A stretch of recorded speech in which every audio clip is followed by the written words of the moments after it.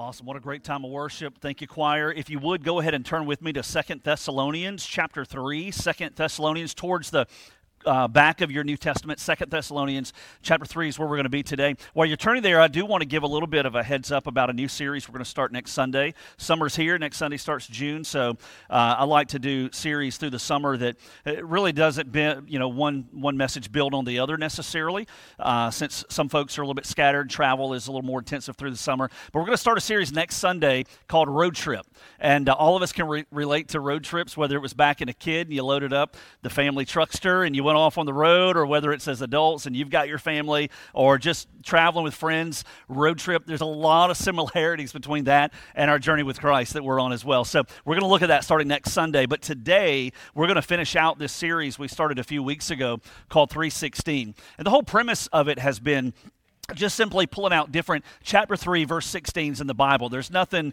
mystical about it.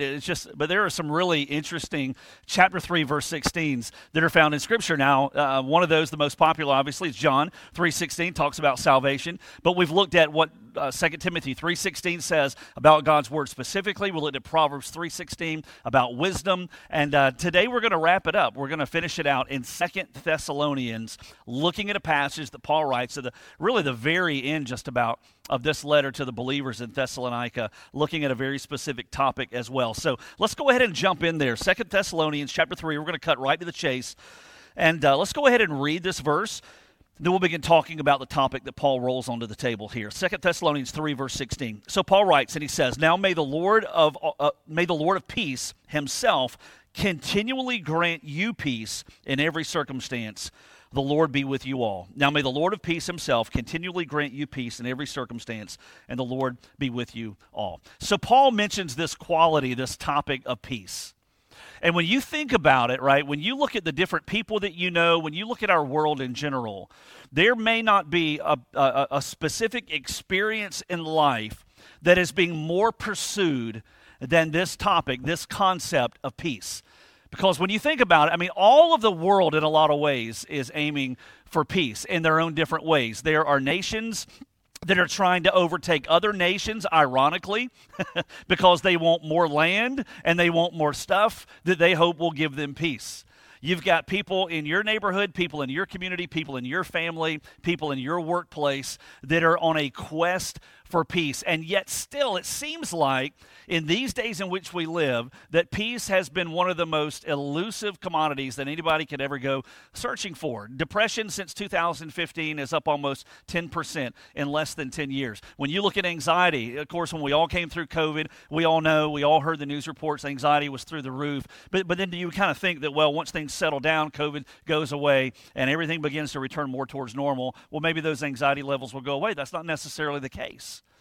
Right, there's more depression, there's more discouragement, there's more anxiety today probably than any other point in history necessarily. There's strife. It seems like if you've got two groups, more than likely there's going to be strife. There's going to be animosity between those two groups, whether those two groups are political in nature, whether those two groups are two different nations, whether those two groups are racial in nature. It seems like there's just strife that crosses lines from one race to the other, from one political party to the other, from one family to the other. There's so much of a lack of peace. And then you begin to look in our own lives, right, for people in general, both outside the church and inside the church as well. There's also this just a sense of just a lack of peace, this missing component to life, to where it seems like people have been so dissatisfied, right, with their jobs, with their career path, dissatisfied with their family structure, can't get along with certain family members. Even in our world, this is just hard to even fathom that there are unprecedented numbers, and you see this in the news with how the culture is changing, of people that are so dissatisfied even with the gender, right, that they were born with, and there's just this lack of peace. Outside the church, inside the church, there's this missing component, it seems. And what we find is all through Scripture that the Bible speaks, both Old Testament and New Testament as well, has a lot to say about this topic of peace. And maybe even before we go further, you could take a second right now just in your own heart and say, you know what, where am I as it relates to peace? If I were to rate my life from 1 to 10, 10 being the highest, 10 being the lowest, where would I rate myself right now in regards to the level of peace that I sense in my life?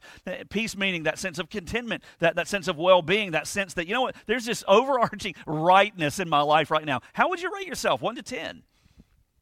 I mean, where would you put yourself? And has there been a point in your life that you can look back to and say, you know what, there was a moment in my life, a month ago, a year ago, 5 years ago, 10, regardless, that there was a place in my life where I had more peace than I do today. And maybe even ask yourself, why is that? And how can I recapture that place where I used to be and what was different about back then as it relates to right now? When you look at Scripture, there are generally like three different kinds of peace that the Bible talks about. Now Paul in the group in the letter to the group in Thessalonica, to the church there, he's talking about peace somewhat in general, but there are kind of three different pictures of peace we see in the Bible and in life. Number one, there's this peace between us and God. We'll call that vertical peace. It's the peace that comes when we give our lives to Christ. And many of you know, some of you maybe you've never heard this, but there's a picture the Bible paints that when we have never come to a place where our sins have been forgiven, where we've invited Jesus, who is God and who came and lived a sinless, perfect life, and he died on the cross and he rose again from the dead. If we've never invited him to come and forgive us, right, to make us right with God and to take over our lives, then the Bible describes us as being at enmity with God. There's a brokenness between us and God vertically until our sin is forgiven, right? That's the biggest problem of our lives. And so one type of peace the Bible speaks of is this vertical peace between us and God. And when you gave your life to Christ, whether you were a little kid, right, in a Sunday school class or vacation Bible school, or grandma told you about the gospel, for me, I was younger when I gave my life to Christ, or if you were older, maybe you had a friend who shared the gospel with you. Maybe you hit rock bottom and you heard the gospel that God even meets you right there and he'll bring you out of that pit and he'll put you in a new place and he'll save you and rescue you and wipe the slate clean. Regardless of what your age was, when you prayed and gave your life to Jesus and trusted Christ for salvation, that brokenness was taken away and you were given direct access to God and you became part of his family. Right? That's the peace that we think of, that's that personal, vertical, spiritual kind of peace. Well, there's a second type of peace the Bible speaks of, and it's the peace that comes on the inside whenever we face difficult circumstances. A peace that is not circumstantially driven, right? It's a peace that regardless of if the finances bottom out or the job goes south or we lose our career or there's struggle in our family or we get a health diagnosis we weren't hoping for or expecting, right? That regardless of the circumstances, the second kind of peace is a peace on the inside that keeps us steady and it keeps us kind of rock solid. It helps us to be in a place where we still have joy and where we're not shaken. And we've all known what it's like as believers to have that peace threatened. We're going to read people here in the Bible, 2 Thessalonians, who had that kind of peace that was threatened. We've all been there, right? But there's the peace that only God can give on the inside that the Bible speaks of. And then a third kind of peace is that horizontal peace between us and other people. Right? It's the peace between husband and wife, the peace between parent and kid, right? The peace between family members, extended family members, even that uncle that you hope doesn't come to Thanksgiving this next October or November, right? It's the kind of peace with everybody around you, with the coworkers, with the people who work 2 office doors down that you don't always get along with real easily. Even sometimes people in church. It's that horizontal peace between us and other people. The Bible talks about all three of those kinds of peace. Peace between us and God, peace between us and others, peace on the inside. And what Paul does here is that he writes this letter to a group of Christians in the city of Thessalonica. And as he writes this letter to them, he's speaking 3 verses from the very end. It's 3 chapters long, 3 verses from the end. He speaks about this topic of peace. Now, let me give you a little bit of background specifically. That when Paul writes 2 Thessalonians, both of those letters, 1st and 2nd, were written obviously to the church in the city of Thessalonica, a church that Paul had somewhat of a history with.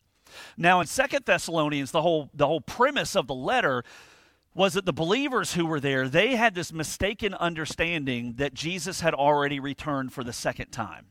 All right, and they had this, whether it was really bad teaching or maybe it was just they didn't connect the dots well enough or what have you, but they had this fear that Jesus had returned, the second coming had occurred, and that they had missed it. Chapter 2 talks about that a little bit. Paul helps to speak into that, and he sets it straight just a bit, and he reminds them, no, there are going to be some things that we can look for to happen first. You haven't missed it. The second coming hasn't occurred yet. But that was part of what was going on behind the scenes. There were these people who were in fear. They had a lack of peace because of their circumstances, their wrong belief. Then also in Second Thessalonians, on top of that, and this probably only intensified it, they were also being persecuted for their faith. And so Paul also addresses that in the letter, and he speaks peace to them. He helps them to see, how they can move through this time of persecution, some things to keep in mind. So you can imagine if you're going through intense persecution because of your faith, which we don't typically know in this country, right? But if you're living in an environment where you're being hammered day in and day out, and you've lost a lot because of your faith in Jesus, well, you're probably going to feel a little weak, and you may fall for a lie, right? And that's kind of where these folks were. And Paul writes this letter, 2 Thessalonians, to help speak into those. And just 3 verses from the end, he says, "May the Lord of peace himself continually grant you peace in every circumstance." Now, it's interesting because when you look at that, when you see how Paul uses that phrase, the Lord of peace, there's a history to it. This is important because here's what I want us to talk about for a second. Let's talk about that vertical piece between us and God. Because when you look in Scripture all the way back to the Old Testament, for example, all the way back in the book of Judges, if you want to turn back to Judges 6, you can. If you want to read it on the screen behind me, you can. But when you go all the way back in the Old Testament, you begin to see this theme of God being the God of peace or being the Lord of peace. So back in Judges 6, here's what's happening. There's this fellow named Gideon, many of you are familiar with. Gideon, he goes through this kind of this sequence where God calls him and to a specific task. Gideon, he needs a little bit more evidence, and he asks God for some evidence. And eventually, by the end of the story, God uses Gideon in dramatic fashion. But here, this part in Judges chapter 6, Gideon, he has an encounter with God. He has an encounter with the Lord. And this is what it says in verse 24 in Judges 6. It says, "Then Gideon built an altar there to the Lord, and he named it, 'The Lord is Peace,'" right? So he builds this altar to God. He doesn't worship the altar. This isn't an idol. But to commemorate his experience with God here, he names the altar, "The Lord is Peace." And to this day, says that it's still an Ophrah of the Abiezrites. That's to the day when the book of Judges would have been written. And he uses this phrase, right? "The Lord is peace." If you read in the King James Version, it's going to use a different phrase. It's not going to say that he named the altar the Lord of Peace. It's going to say that he named it Jehovah Shalom, right? And Shalom being the Hebrew word for peace. But we see all the way back in Judges this picture of God being the only God of peace. Well, you move a little bit further and you get to the New Testament. And we find that in the New Testament, Paul is going to write certainly more letters than just 1st and 2nd Thessalonians to the believers in the city of Rome. In Romans chapter 15, the very last verse of that chapter, look at what he says. He says to the Roman Christians, "Now the God of peace be with you all." There's that phrase again. Paul would also write to the Corinthian believers in the city of Corinth. In 1 Corinthians chapter 14, he's talking about spiritual gifts. That's the context. But here's what he says. He says, "For God is not a God of confusion, but of peace, as in all the churches of the saints." There's this picture again that God is a God of peace. In fact, Christmas time, right? We all remember what Isaiah wrote. Isaiah the prophet, 750 years before Jesus would be born. Isaiah is writing in chapter 9, verse 6. What does he say? Speaking of Jesus, 750 years later would be born. This is a prophet. This is a prophecy. He says, "For a child will be born to us," speaking of the Messiah, of Jesus, "a son will be given to us, and the government will rest on his shoulders, and his name will be called Wonderful Counselor, Mighty God, Eternal Father, Prince of Peace."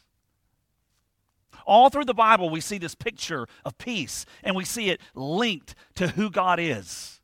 And here's the thing. What are we talking about right this second? We're talking about how we only have vertical peace, spiritual peace between us and God through a relationship with Jesus. Now here's the thing. If God is described, Old Testament and New, as the God of peace, and if Jesus is described as the Prince of Peace, and if we see in Galatians, we didn't even go there, but the Holy Spirit, what we find is that peace is a fruit of the Spirit. The Holy Spirit is who gives peace. Listen, if that's the way peace operates, how on earth can we expect to have peace in our lives without a relationship with God through Jesus? It's not going to happen. It's just not going to happen. And yet here's what we see, maybe even reflected in this room, but what we often see many times in the world is that there are people who are on a peace quest, right? And they're not going through a relationship with Christ.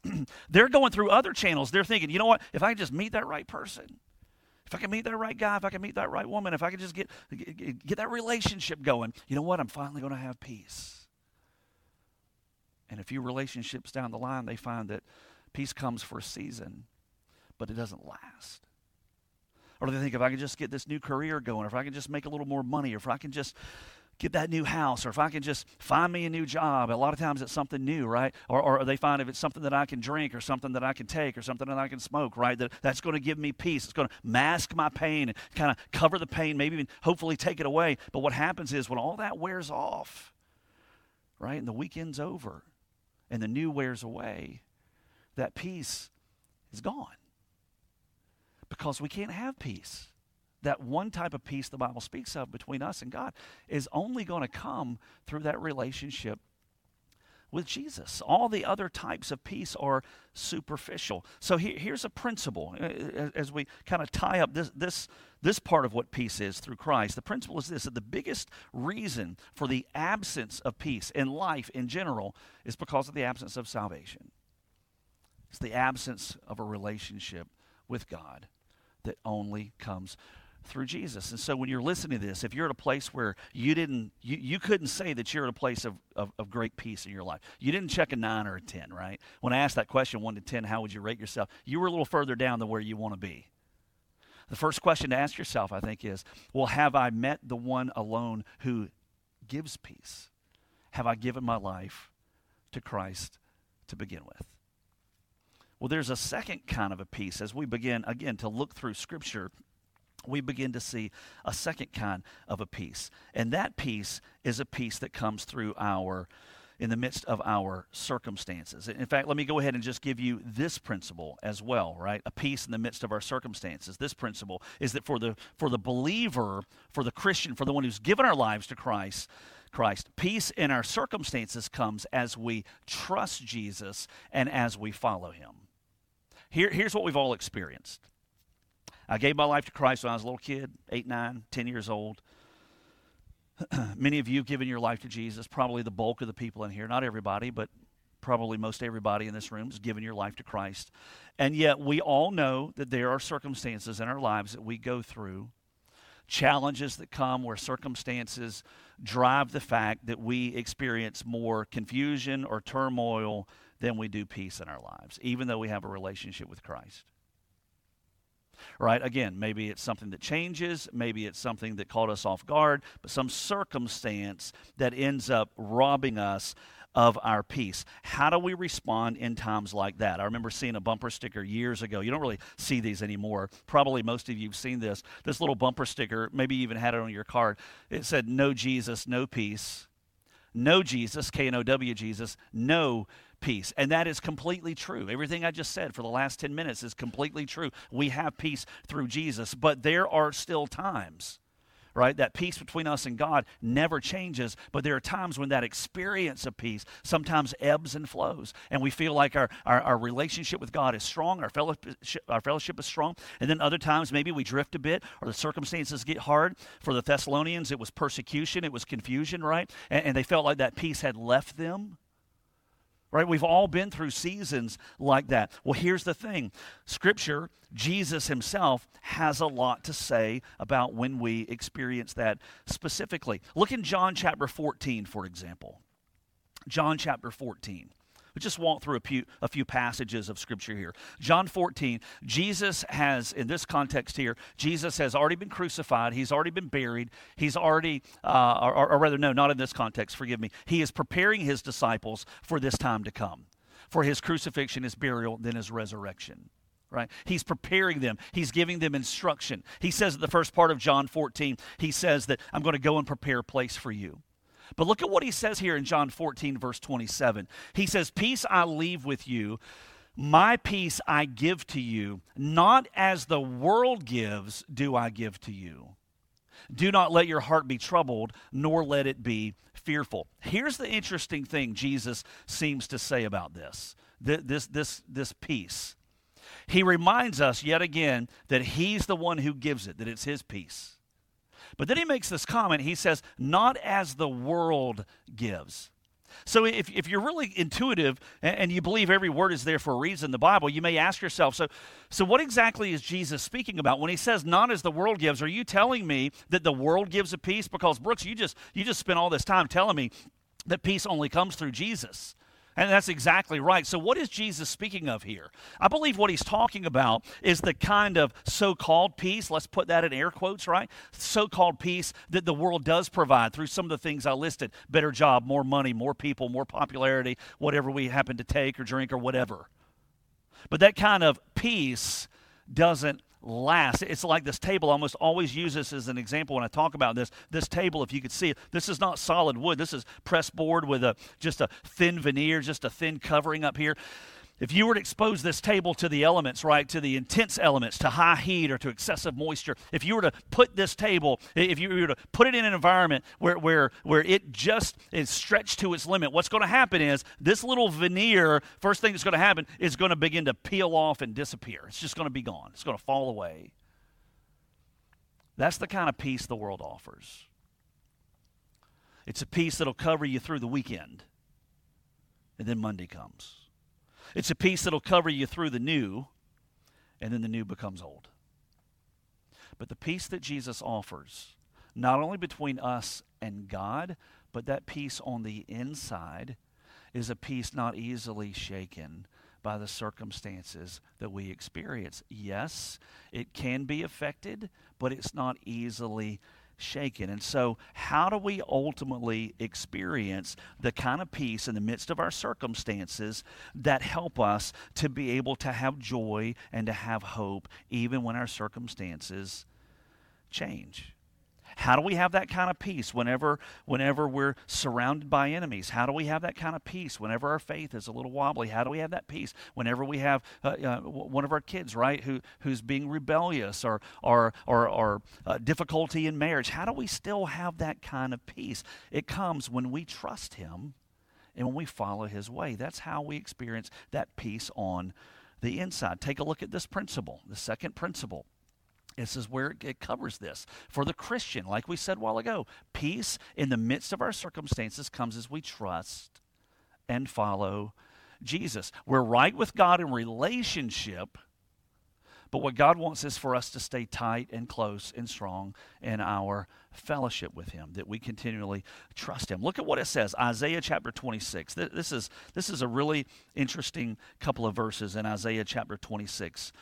Look at what it says in verse 3 and verse 4, speaking about trusting God. Isaiah writes, and he says, "The steadfast of mind you will keep in perfect peace." Here's the next part. "Because he trusts in you. Trust in the Lord forever, for in God the Lord we have an everlasting rock." And so what you see here is, let's walk through this passage. Isaiah is talking about peace. He says that God will keep you in peace. Why is it that He can keep us in perfect peace? Because He's the owner of it. He is the God of peace. The reason He can do that is because He owns peace. And it says He'll keep us in perfect peace as we trust in Him. You look at this picture of Peter, right? When he's on the sea and the sea is out of control and Jesus comes to him walking on the surface of the water and Jesus beckons him. Peter wants to go out to Jesus on the surface of the water and he climbs over the boat. He does something no one in this room has ever done for just a little bit. He walks on water. I mean, in the midst of chaos and the storm and the waves and all of those things, he is literally a person just like us walking on water. And yet it was when he saw the waves around him and he felt the wind and he experienced the circumstances. And as the old preachers always say, he got his eyes off of Jesus. What happened was he began to sink. Peace did not run the show in that moment when he put his eyes on his circumstances rather than on Christ. And what Isaiah is saying here is that God will keep us in perfect peace no matter the circumstances. Why? Because we trust in Him. He is our everlasting rock. We trust that He's always with us as believers. We trust that He's going to work all things out for good. We trust that He's for us, not against us. We trust that He's the God for us in the midst of our circumstances, that He's always promised that He is. In the midst of all of these Bible stories, with all these Bible characters, He's that same God for us as well. And so for us as believers, in the midst of our circumstances, He brings peace as we trust and follow Him. John 16:33, Jesus makes this comment again to His disciples. He's preparing them for the day when He won't walk with them. And He makes a comment in John chapter 16, verse 33. He says, "These things I've spoken to you, so that in me you may have peace. In the world, you have tribulation. It's like, just get ready for it. But take courage, because I have overcome the world. Paul would write again to the believers in Rome, Romans chapter 8. He speaks yet again about this whole concept of peace and how it comes to us. Romans chapter 8, verse 6, he says, "For the mind set on the flesh is death, but the mind set on the spirit is life and peace." There's this picture that it says, as we trust him, as we worship him, as we fix our focus on him, as we follow him, that we have peace. Ask yourself, 1 to 10, am I lacking peace? If you're not 9 or 10, somewhere down the road, you sure wish the number was higher. Ask yourself first, hey, do I have a relationship with God? Okay, yes, I remember the day I gave my life to Christ. Check. Then ask yourself second, well, if I don't have this peace that he promises to me, am I trusting him with the details of my life, or have I taken my eyes off of him, and am I trusting my circumstances to the point to where if my circumstances would just get better, if I just had that next job, if I just had a little more money, if I could just get out of this pit, right? If my circumstances will change, then I'll have peace. If that's what you're trusting in, listen, peace is going to be like that stray dog that you can't catch. It's going to continue to be elusive. But it's when we trust him, keep our eyes on him, follow him. Listen, there are going to be days when peace is shaken. But overall, by and large, we're going to have that sense of contentment and well-being and rightness. It's not dependent on our circumstances. It's dependent on the God of peace in control inside of us. So we've talked about that vertical peace. We've talked about that peace on the inside. Let's just close looking at that peace between us and other people. Here's what I'd be willing to say. This service plus 9 o'clock, a group this size, there are probably examples, and I'm not going to ask you to raise your hand, but there's probably some examples where there is strain in relationship. Maybe between you and a family member, you and a coworker, you and a former friend. Maybe even it's significant to the point to where you haven't had conversation with that person for a long time because peace just cannot be found. And I'd be willing to say probably for you, if you are normal, you've probably lost a little sleep over that. You've probably worried over that. And you've probably felt a little bit of guilt over that. So what do we do when we have strife between us and another person? We check the box. We know Jesus. We have a relationship with him. We check that second box. Hey, best we know, we're trusting him. Our lives are yielded. We're walking with him. But what do we do when we have that experience where horizontally between us and somebody else, it seems like peace can't be experienced? Well, Paul writes in Romans chapter 12, one simple little verse that I think speaks volumes in that circumstance. Romans chapter 12, verse 18. Take a look at what he says. He says to the Roman Christians, he says, if possible, so far as it depends on you, be at peace with all men. If possible. It's like Paul is saying, listen, the only reason I'm writing if possible is because just realistically, it's like Paul is saying, I understand there are going to be instances where peace with another person is not possible. But if possible. And then he puts this phrase in there that pulls us into the mix. He says, so far as it depends on you, be at peace with all men. Peace is reflective of who God is. He's the God of peace. Jesus is the Prince of Peace. The Holy Spirit produces the fruit of peace. When we are at peace with others, it's a reflection of who God is. It's a testament. That's why it's so horrible when churches can't get along with one another within their own midst. It's why it's so detrimental to their testimony, because the world says, how can you tell me about a God who's going to give me peace when you can't even get along yourselves? I mean, we should have peace. But there are those instances when, as hard as you try, peace just cannot be had with another person. What do we do in that instance? There are two qualities that, if you find them in any relationship, are going to raise the experience of peace exponentially if those two qualities are present. Whether it's marriage, whether it's friendship, whether it's inside the context of a church family. If you have the quality of humility and grace that are extended by both people in the relationship, the odds of having peace rise exponentially. And here's what I mean by that. Let's just say friendship. If you have a person, let's just say someone says something they shouldn't have said, does something they shouldn't have done, they hurt the other person. And let's just say that they're unwilling to admit it. You're going to have a lack of peace. You're going to have disunity. You're going to have anger, bitterness, maybe even hatred, and that relationship may even come to an end. But if you have that one person who is in the wrong, who's willing to express humility and say, you know what, I blew it, and I shouldn't have said what I said. I shouldn't have done what I did. I shouldn't have hurt you the way I hurt you. And I humbly ask you to forgive me. Half of the opportunity to have peace has just been applied. On the other side of the relationship, if you've got a person who's willing to say, you know what, you're exactly right, you did blow it. And you shouldn't have said it, and you shouldn't have done it, and you shouldn't have hurt me.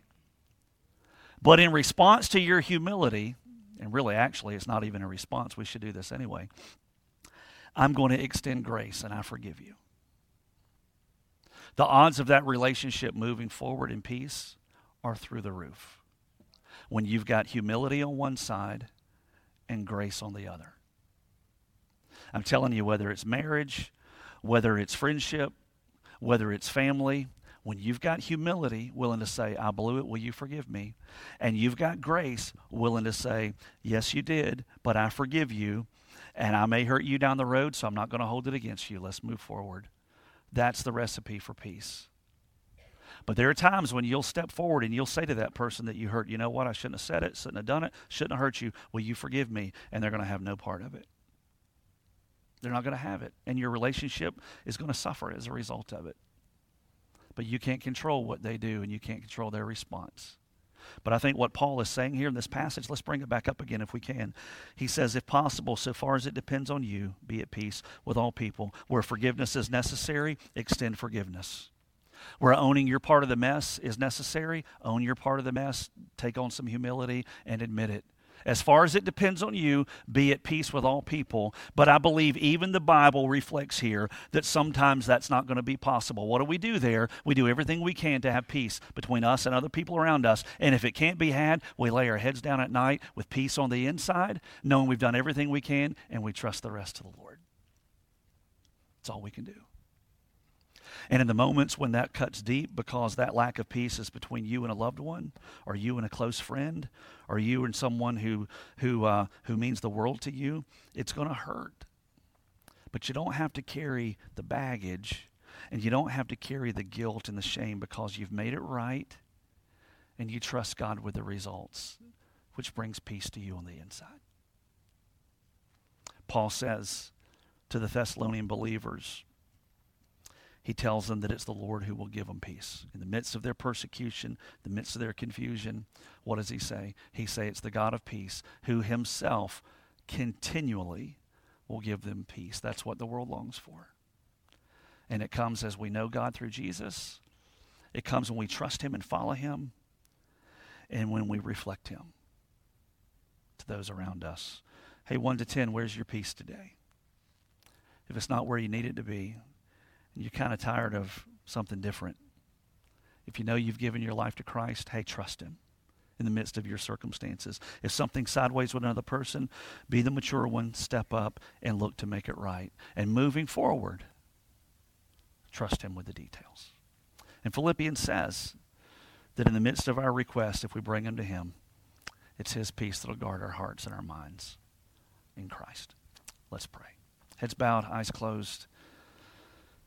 Asking yourself, as you already have I given my life to Christ? Listen, if you've never done that, coming to church isn't going to give you a relationship with God.